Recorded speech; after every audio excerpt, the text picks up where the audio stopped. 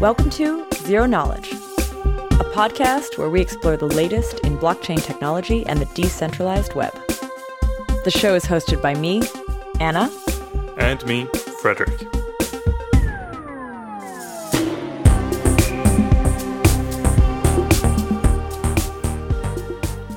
Today we sit down with Axel from Vest to explore some cryptoeconomic principles and the incentive models around staking.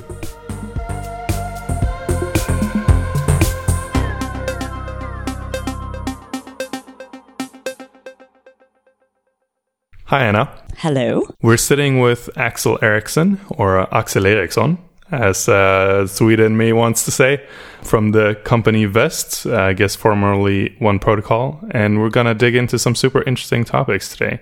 Axel, why don't you kick off with just introducing yourself and your background a little bit? Sure. Thank you both so much for having me on. Like Frederick mentioned, I'm originally from Sweden, moved to California to do CS at Stanford 4 years ago in 2014. I lasted at Stanford for about 2.5 years. Late 2016, I quit to work on Ethereum essentially full-time. And in the beginning, I was working with my then roommate at the time, Zach, who became co-founder at Vest, on essentially Ethereum infrastructure-related things. So there are lots of things that you would want Ethereum to be able to do.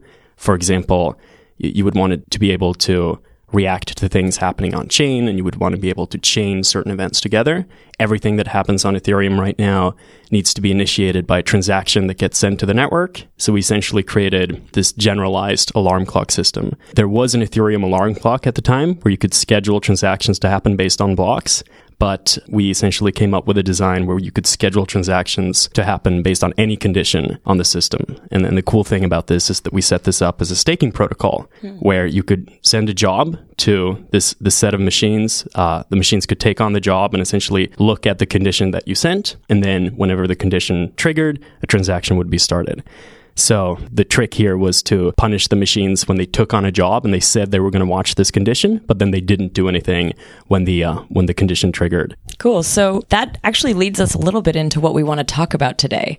We're going to be talking about incentives and staking. I think to start, it might be helpful for us to define a couple terms. Exactly. So this is such a broad area of study that it's helpful to first just talk through the normal terms that we use when we talk about incentive systems. And these are like half borrowed from game theory. So the people that have studied this are going to be pretty familiar.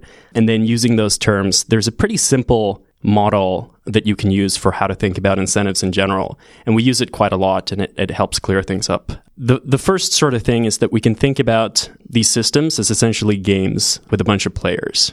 And the first thing that we want to say about the players is that they're rational. And this, of course, means that they're acting in their self-interest.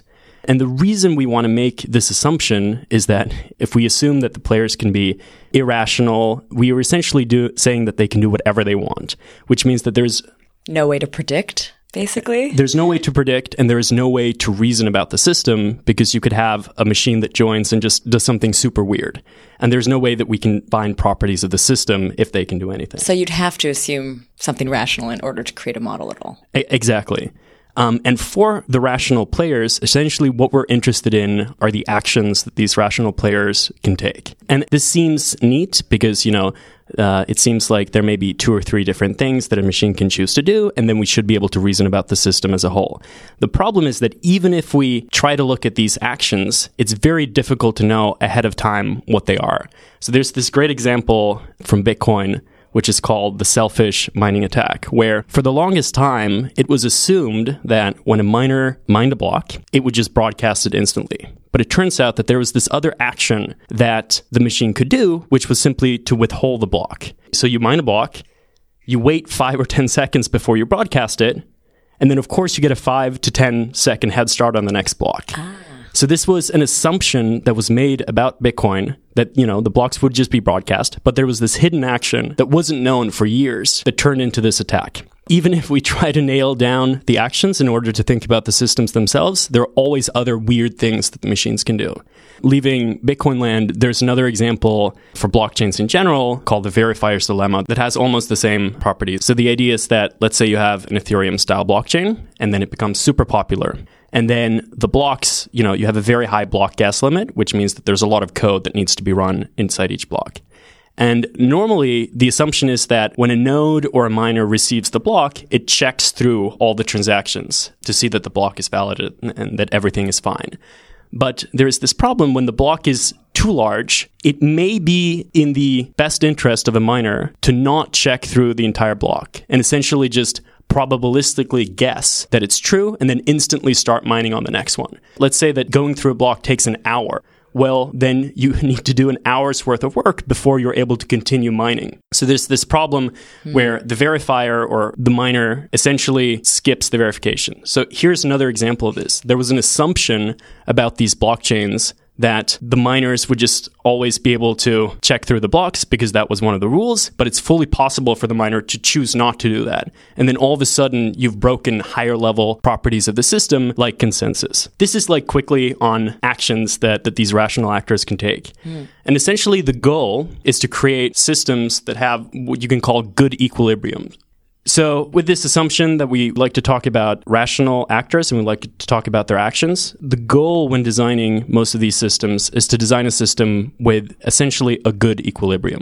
And what I mean about that is very simple. Essentially, a good equilibrium is one that produces some sort of output that's good for the system. So if you're designing a consensus protocol, this could be, consensus is achieved. And then the other property is essentially that it's very expensive to deviate from this equilibrium.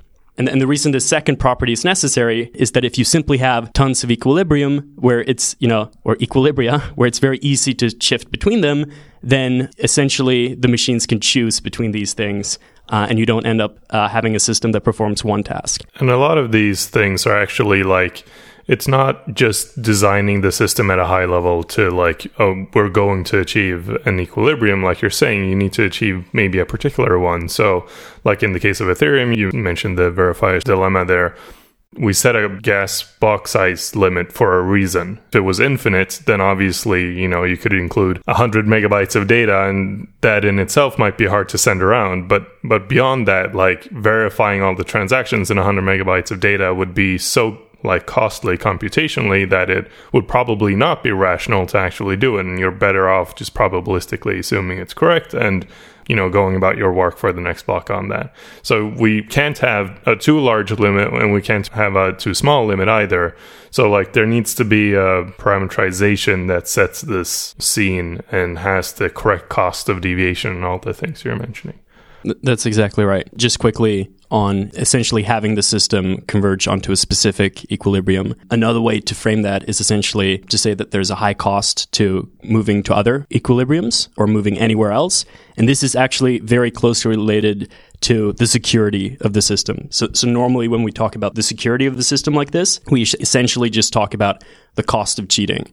And this is actually the same as the cost of moving away from one of these equilibriums or doing something that you're not supposed to do. Huh. And, in proof of work land, the security of the system is the cost of cheating. And what is the cost of cheating? Well, it's the cost of getting more than 50% of the hash power. And then similarly in proof of stake, the cost of the security is the cost of cheating, which is the cost of acquiring essentially a large enough voting share. So, there's cost of buying the tokens. And this is why, I'm assuming this is why often when you talk about attack vectors, you'll say things like, yes, it could be attacked, but the price would be so enormous that it would make no sense. This is what you're describing here. Exactly. And you're hitting a key point there as well. There is a cost to attacking these systems, but it's fully finite. It's always possible to, with an army of people or something like that, attack all these systems. It's always possible to go around the world with, some sort of SWAT team and take down every single Bitcoin node or Ethereum node. It's just that the cost would be near infinite. I mean, let's be honest, any major nation state can take down Bitcoin or Ethereum any day they want. It's likely. Really? It's likely. And this goes back to what we talked about with actions, where, we're looking at an adversary and we assume that, the actions that are available are these simple tricks.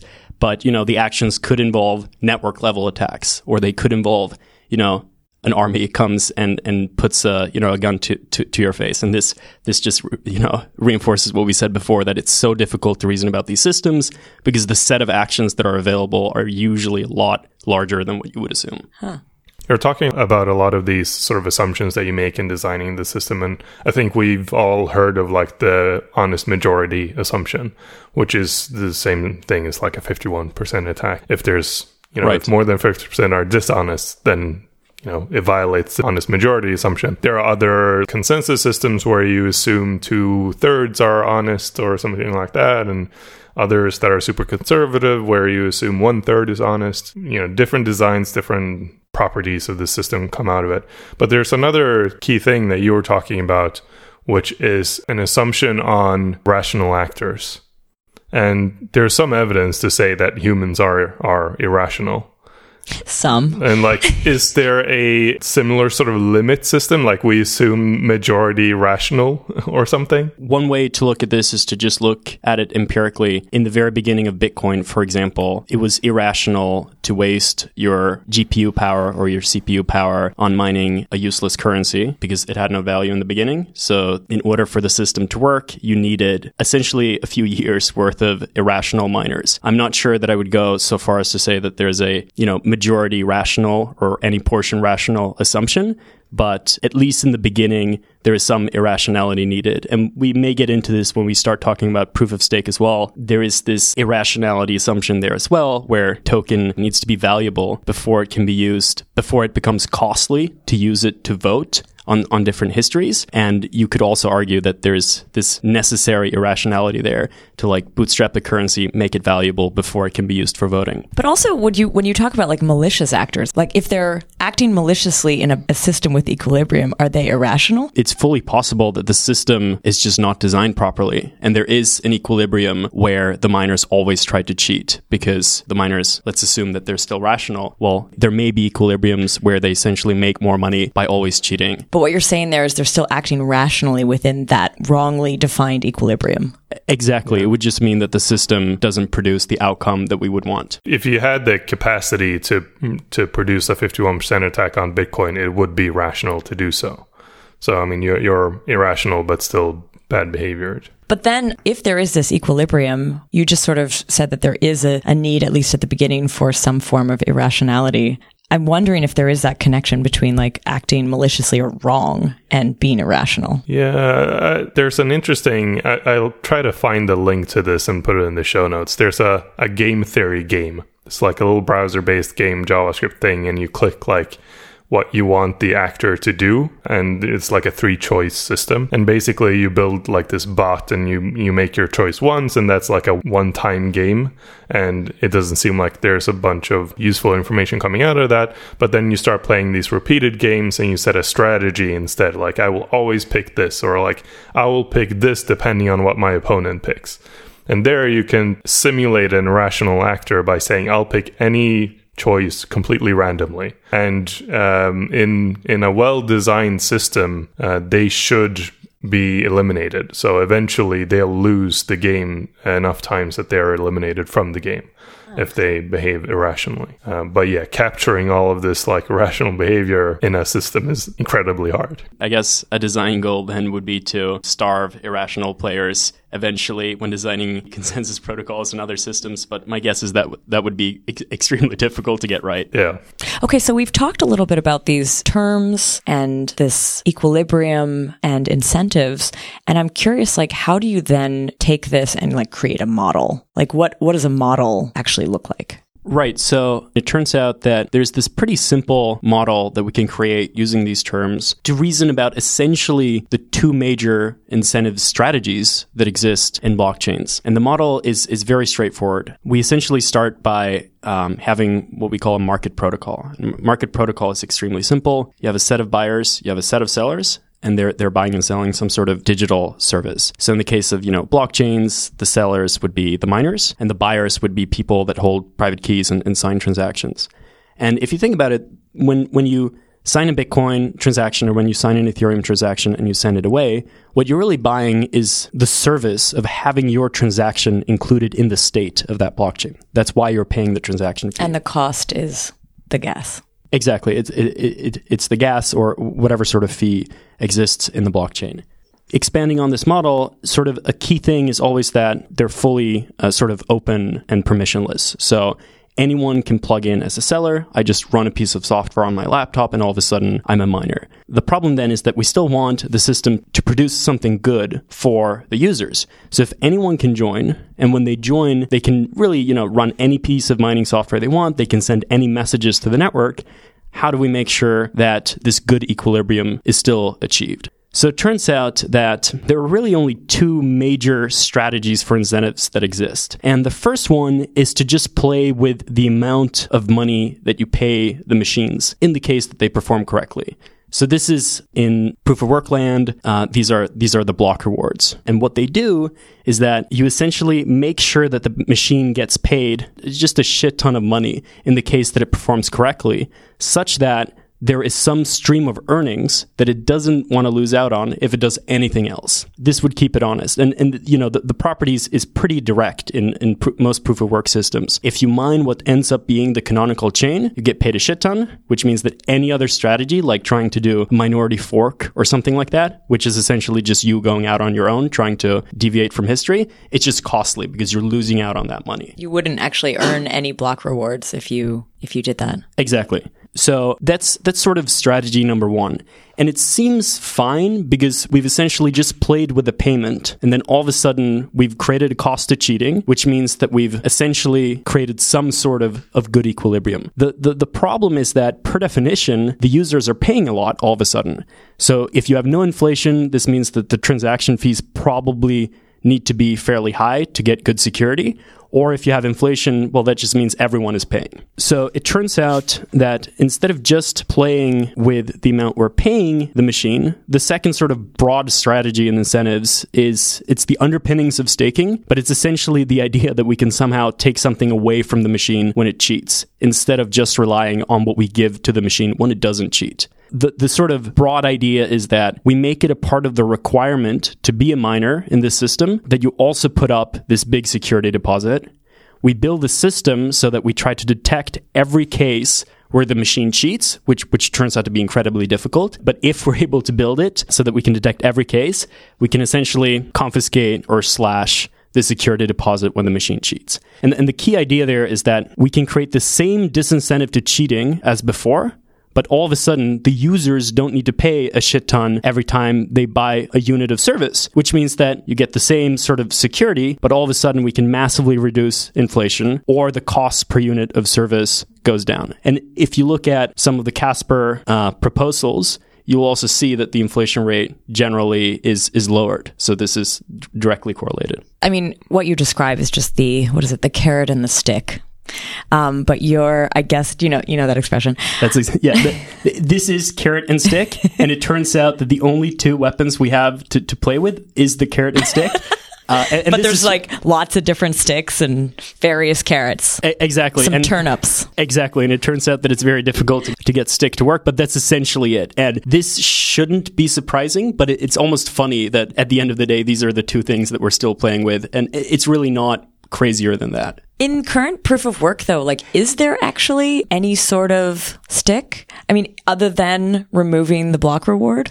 There is some stick, and this is sort of an economical stick. So, is this because they've invested money into their equipment that's not being used, like opportunity cost, or? That's exactly right. And by the way, what you said right there is super important. There is opportunity cost to using your mining rig towards a certain purpose when there's something else that you could use it for. So we actually want these puzzles to be as useless as possible, because if you could use your machinery for something else, then all of a sudden the cost of attacking goes down because you can sell sort of the output of your machine. But essentially, there is this very implicit stick, which is that if you do spend your hash power on, let's say, for a month trying to pull off some attack. Yes, there's some opportunity cost because you may have been able to do something else with it. For example, mine on another system. But there's also the economic depreciation in the machinery.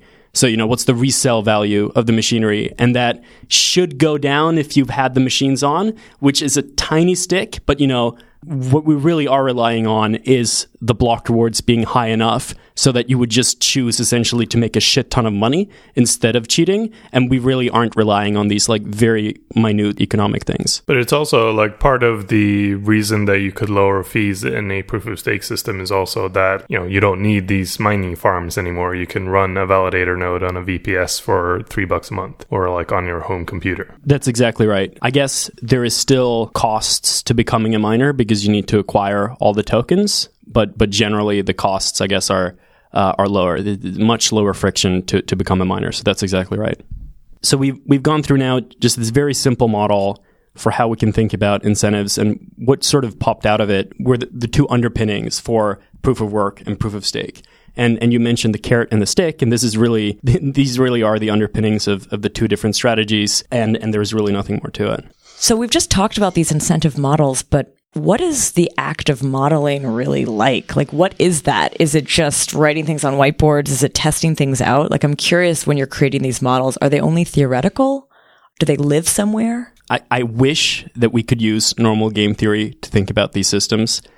You can usually just use game theory when the action space is known. If you don't know all the actions you can make, you can't really make any conclusions about the system. So just off the bat, this means that designing these systems is usually a bit more fuzzy. And then beyond just setting up frameworks and shooting out ideas, there are these instances where you also need to do live testing. So in some of these systems, you may have sort of these magic variables, these magic numbers that sort of help the system to perform. And there's always this question about what those should be. And normally you would want something live to be able to test that. And Fredrik mentioned something before, which is sort of the block gas limit. If that didn't exist or was set completely differently, you may get different properties, which is why it's so useful to have a live system where you can just test these things slowly. This actually speaks a little bit to an earlier episode we did with Ethan from Cosmos about testnets and trying to incentivize actors on testnets with where they're using tokens that don't have any value, how to get them to act in any way like they would if you could actually act maliciously and earn something. That's why I'm curious about how you would actually model this. No, it's extremely difficult to do and to get people to actually behave like they would in a live setting.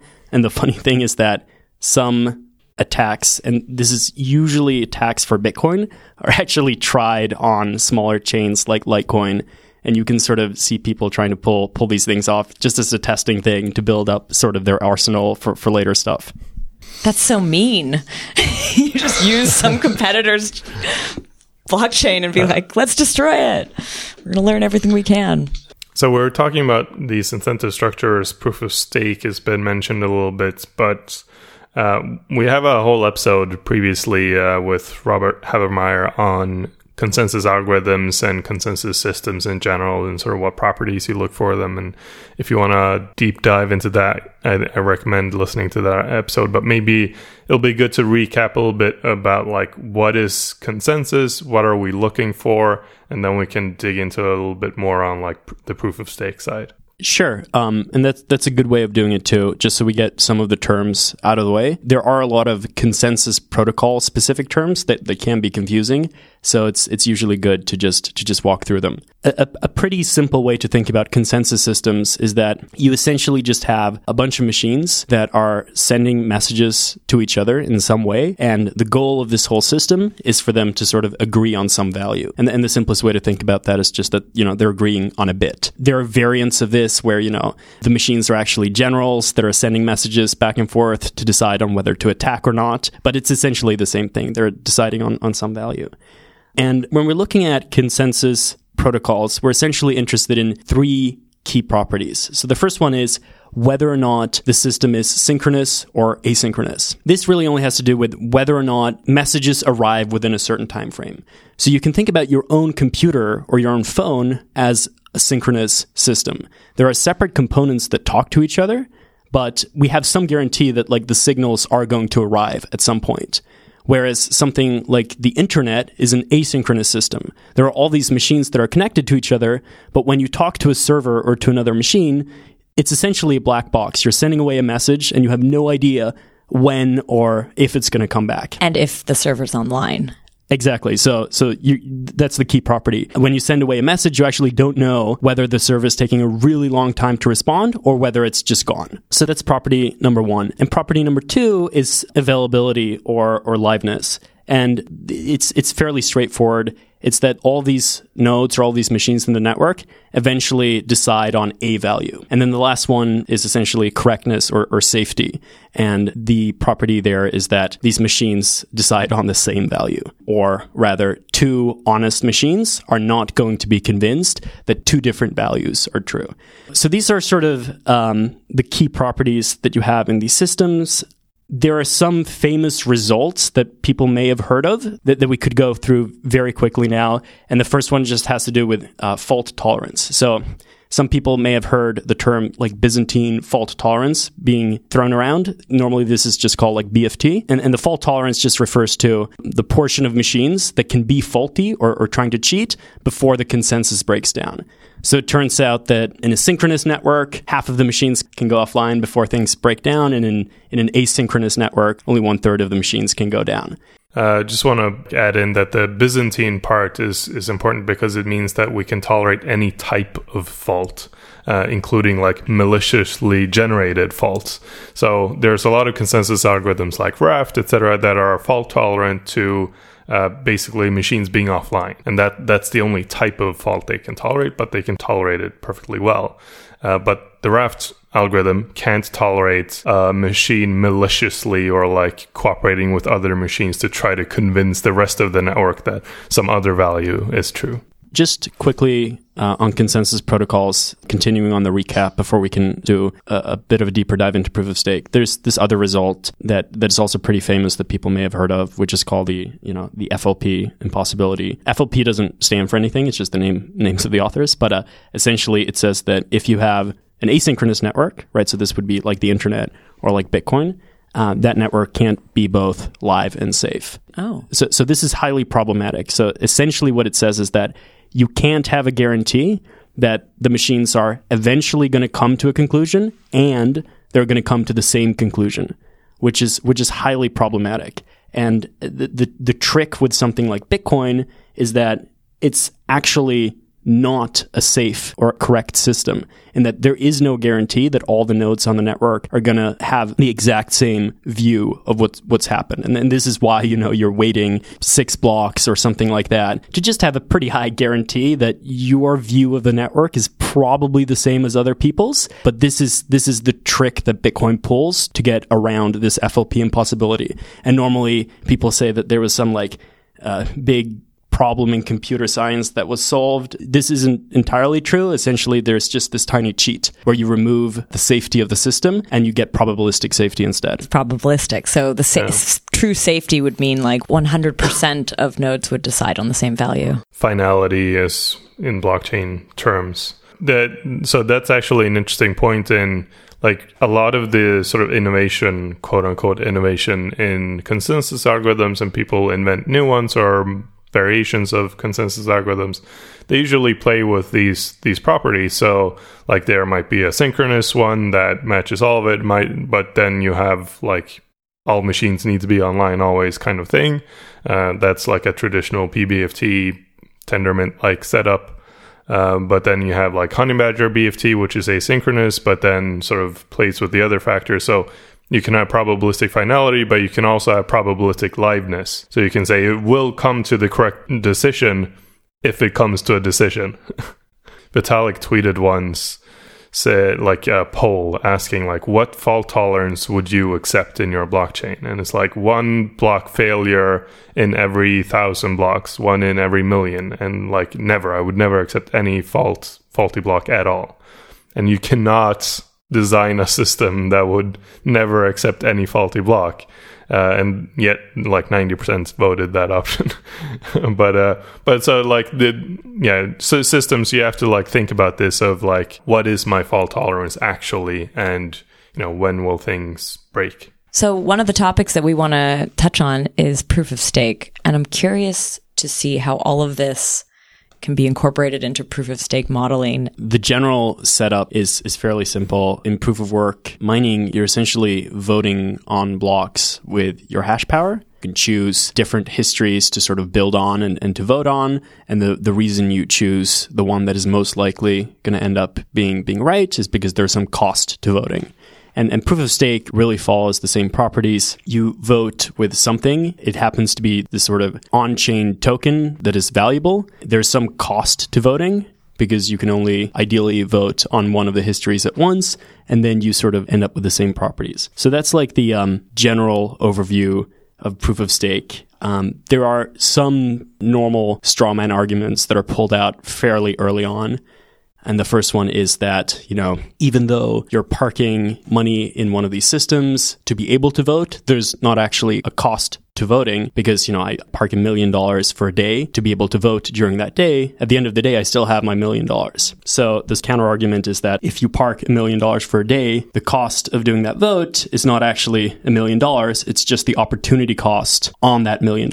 So you may have been able to get some sort of returns from the money by doing something else. So essentially the cost of voting then for that day is what you could have done with the money. So that doesn't really hold up as an argument. And then there are these other sort of simpler arguments that are pulled against proof of stake as well. Like, it completely has different assumptions because it requires there to be an on-chain token that's valuable that you can lock up. And it's true that it requires this bootstrapping event where there's no cost to voting and the system doesn't really work until the tokens are valuable. But the truth is that something like Bitcoin that does not start with this like pre-allocation or pre-sale relies on the same thing. There are no rational miners that are going to join the system until the token is valuable. And we touched on this briefly when we talked about rationality assumptions. Bitcoin did rely on probably, a year and a half worth of irrational mining. People were mining even though there was no value.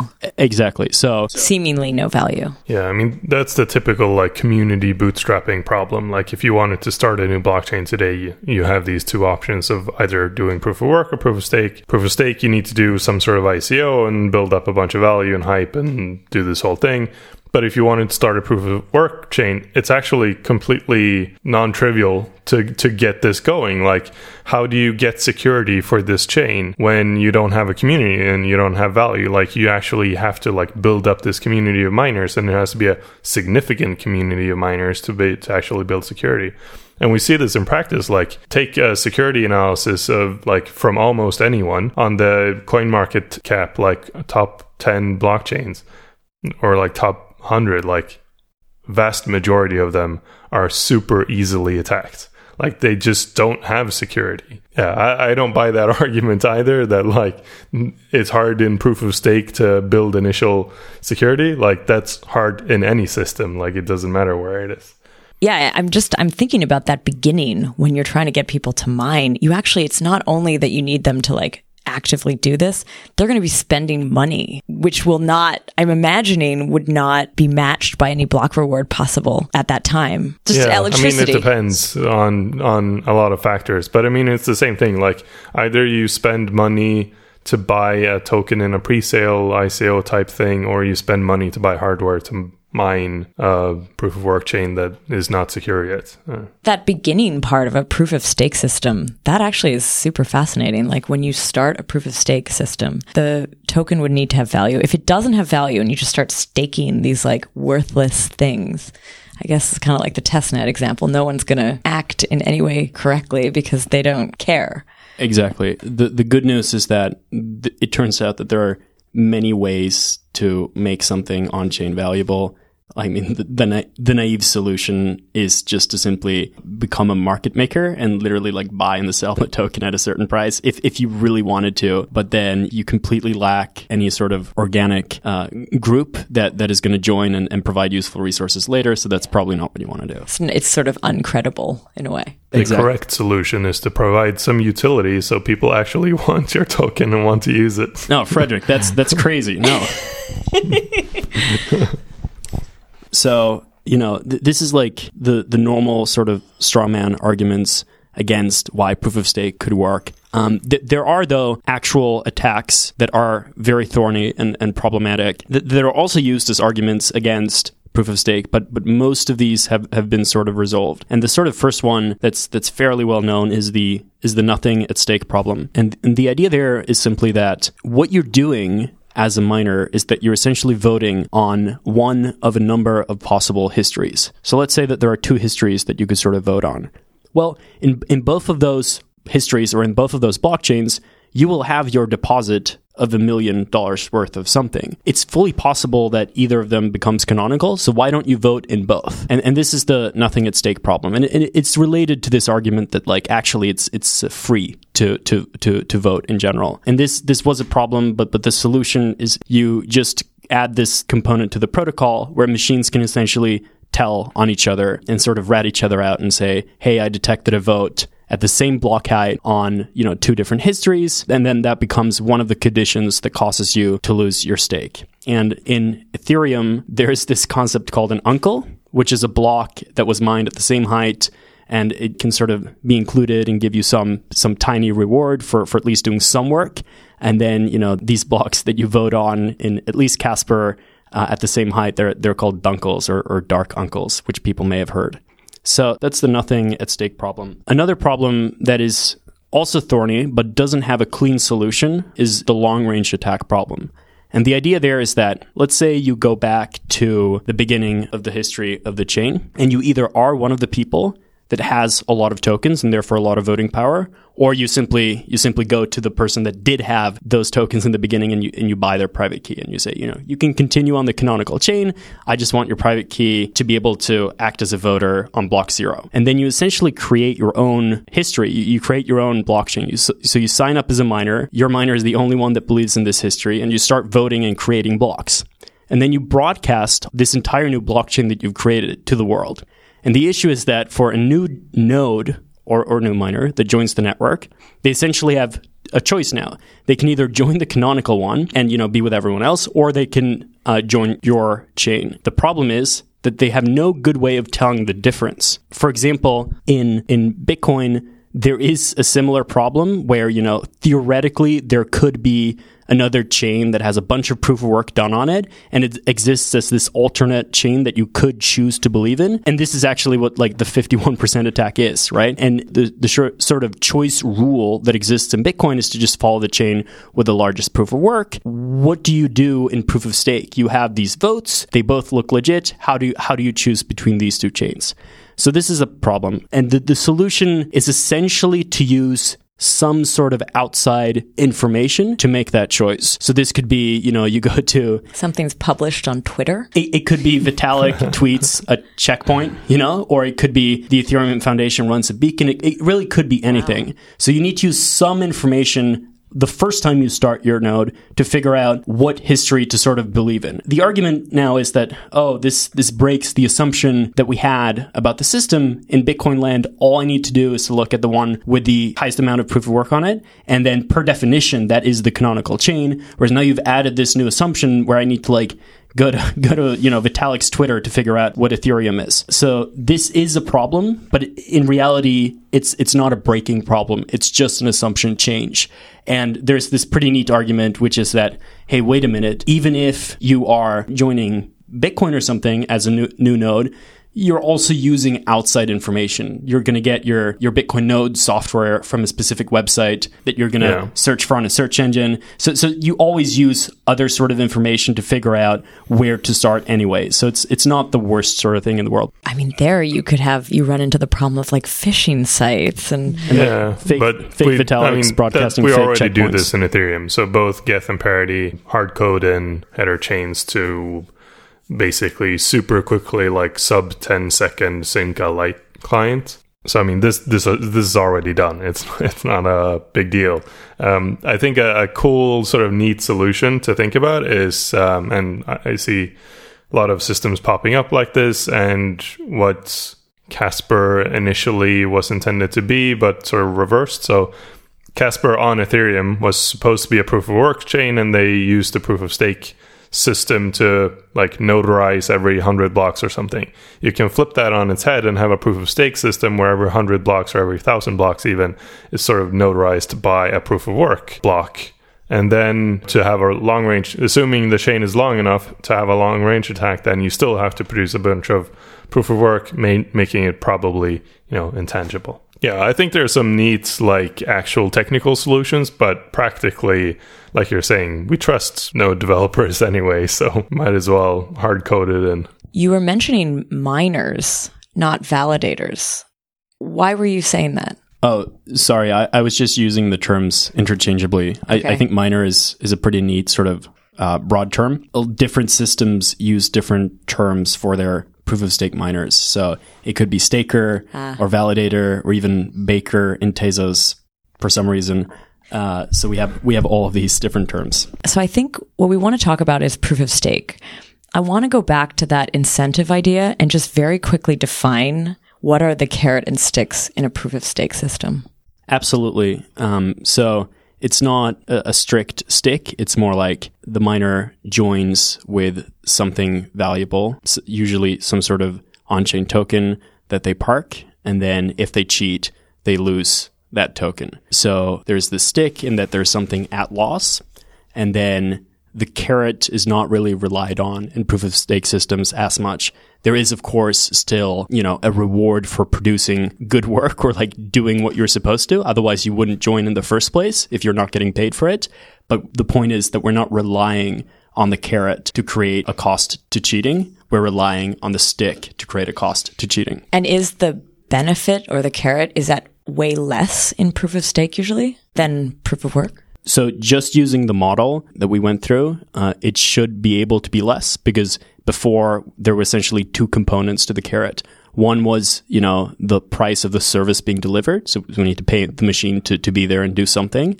And the other component was this extra bonus that it gets just to give the system some security. And we can essentially skip this extra bonus.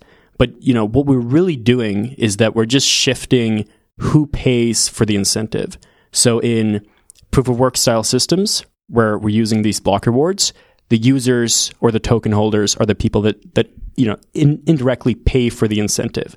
And now we've changed the setup a little bit and we've added this huge extra burden essentially for the miners. They need to put up, these massive security deposits. They need to go and buy massive amounts of tokens. So there's now a cost for them and not the users.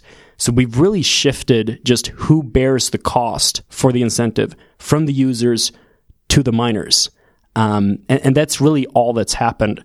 The benefits of proof of stake really lie in other properties and other design goals. For example, now that we have on-chain tokens that create this cost to voting, we can slash them remotely.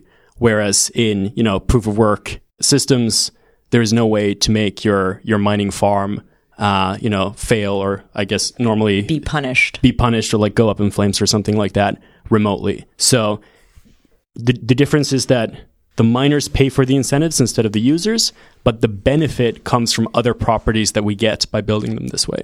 With, these attacks and strawman arguments out of the way, it's also important to go through sort of the pros of proof of stake. There are actually massive benefits to these systems, which is why there's so much interest in them and sort of interest in moving away from proof of work eventually. And the goals are fairly straightforward. The first one is usually called asymmetric security and cost.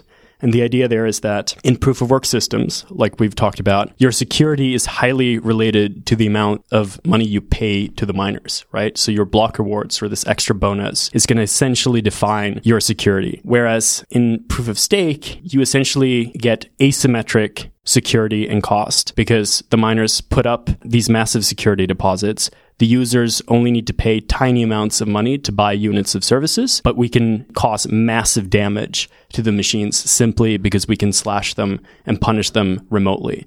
So that's the asymmetric security property. And this is actually a very important one. There are arguments that, eventually when the Bitcoin block reward is low enough, the transaction fees won't be high enough to incentivize any amount of hash power to join the network, which means the security may ultimately falter based on that. If you can sort of escape that whole setup with inflation, it's a lot neater. So that's like the first design goal. The second design goal is slightly less obvious, but it's essentially that you have lower economies of scale with proof of stake, which hopefully leads to less centralization.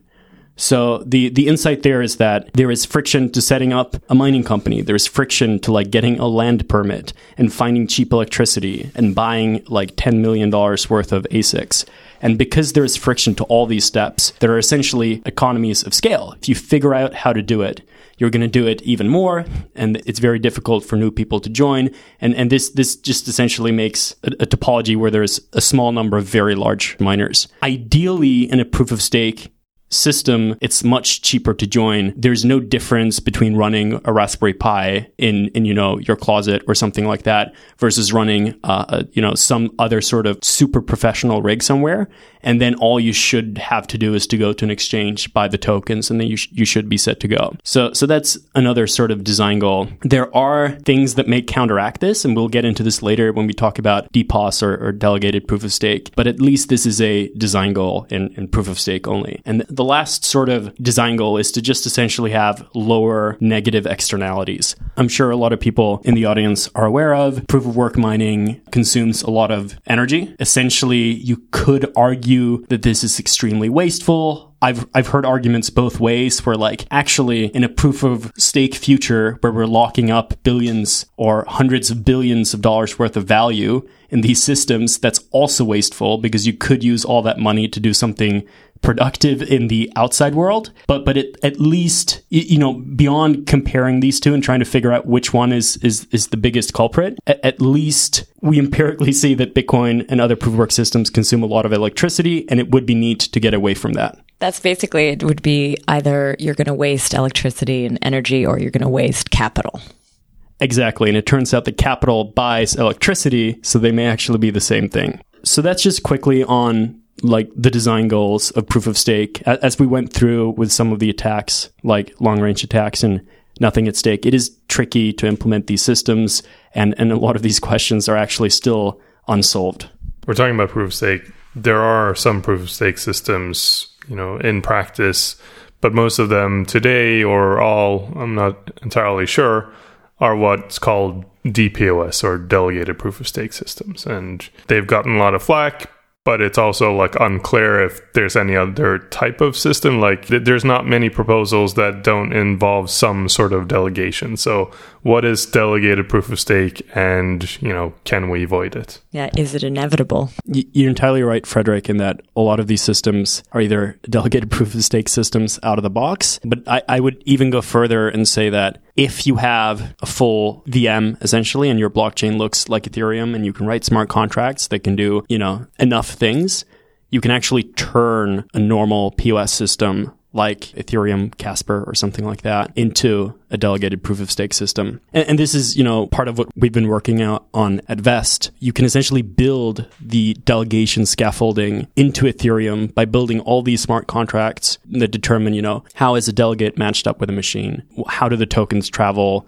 How are they split when the work is complete, et cetera, et cetera. So my argument would be that it's probably pretty inevitable that most POS systems become delegated POS systems. Even if they didn't bake that into the protocol originally. And it may not be that bad of a thing. I'll also add here a little bit that, you mentioned smart contracts and if there's a smart contract platform. Well, I'd argue even if there isn't a smart contract platform, delegation is probably inevitable, because what we see today with blockchains is that most people are perfectly happy giving away their private keys to corporations. So there's no reason to believe that they wouldn't do that in the future as well. That's exactly right. So the naive way of doing delegation, I guess, is to set up, Axel Mining LLC, and then have people give me money and have some sort of out-of-band contract that determines what happens with the money, and then I stake with it. That's entirely right. It's just that the friction of doing that is a lot higher, and if you have an Ethereum-style VM, then we can essentially take all of those interactions and just put them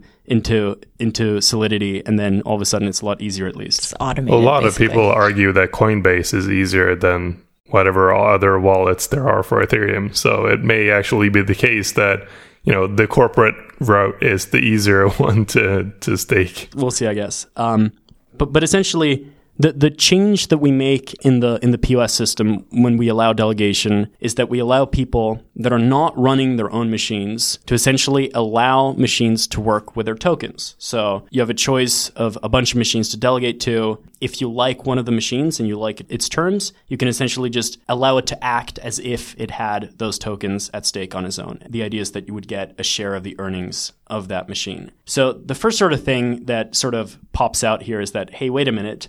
The way we incentivized the miner or the machine originally was that we had to put up something at stake. And now it's working with other people's money. What incentive exists now for it to act correctly?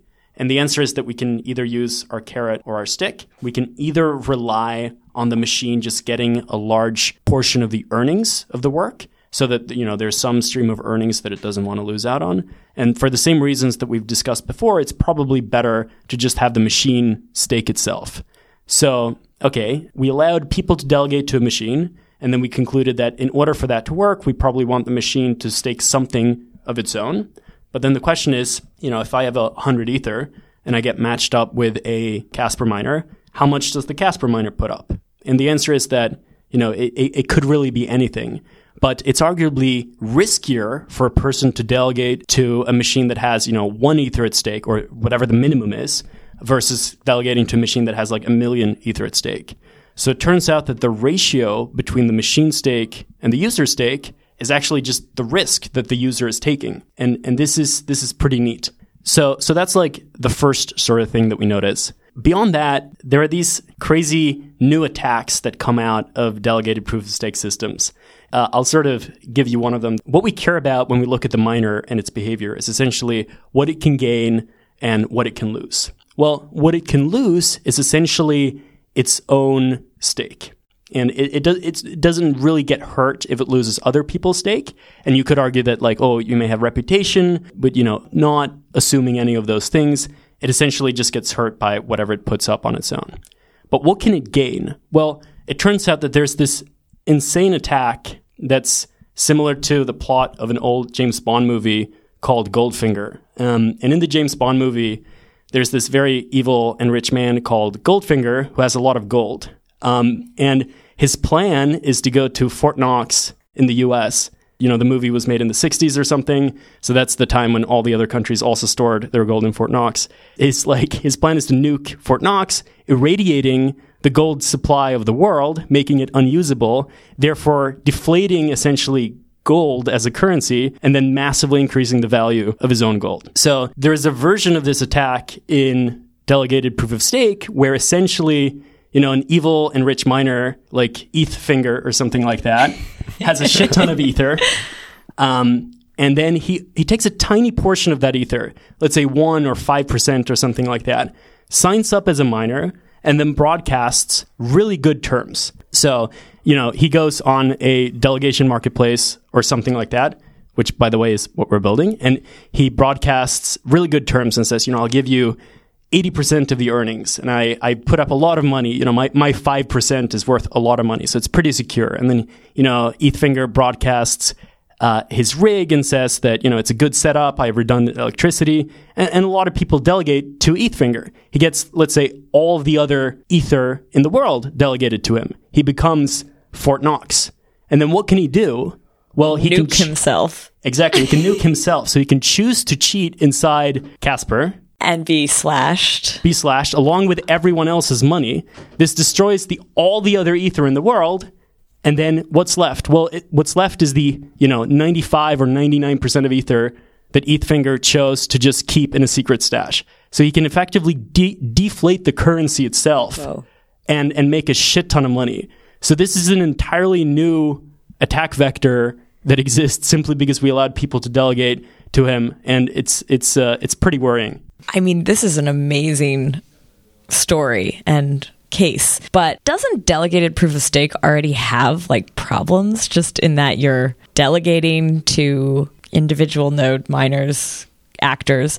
I mean, you're recreating this centralizing force instead of having it be economies of scale. It's sort of the delegation aspect re-centralizes things again.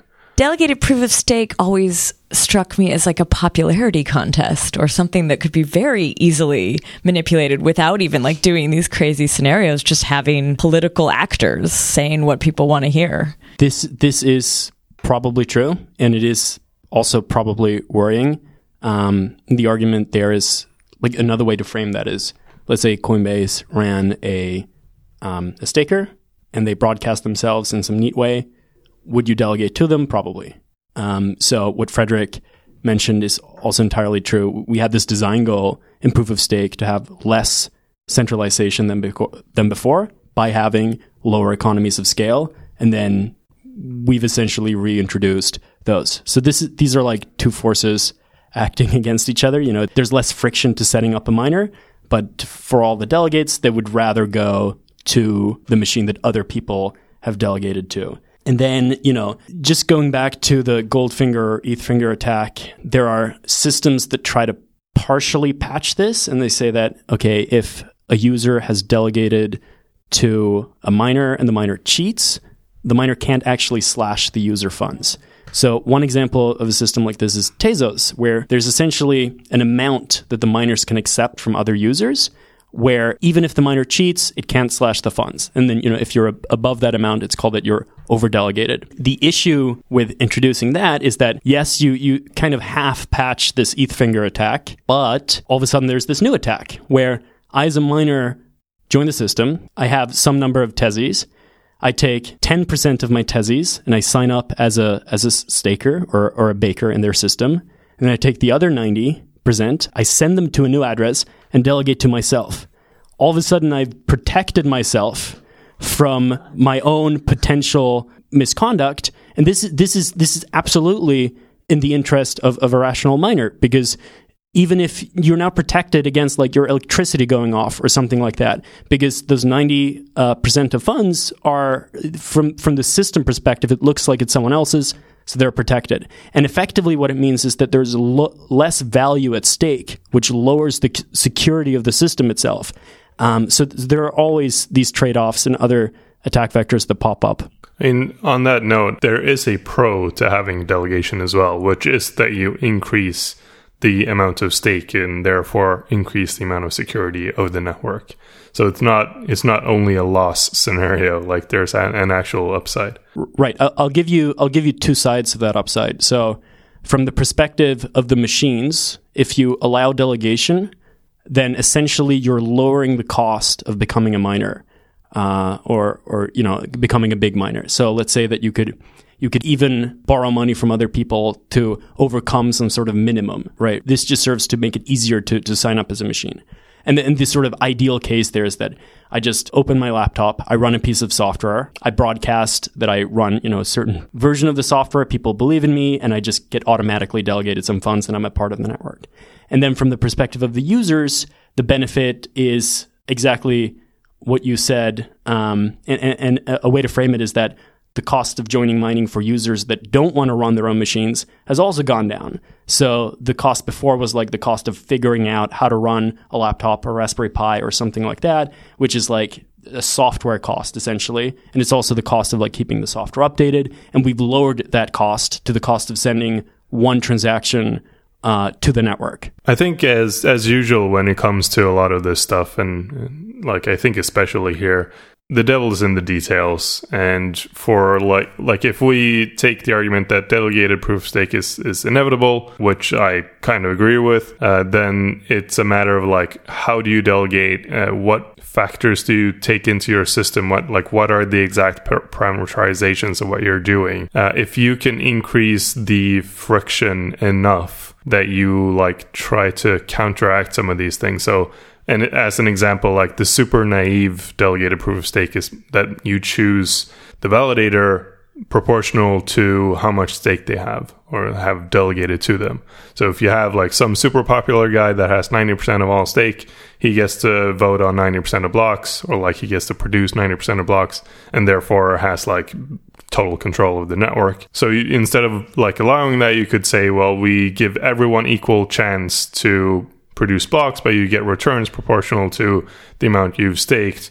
well, now, like, you're not that much better off because you have no Sybil resistance in the system. So you can just start up 100 mining nodes and spread out your load and still, like, expect to get 90% of blocks produced. But it's so much harder to do that than it is to just post your, server address on a forum and get 90%.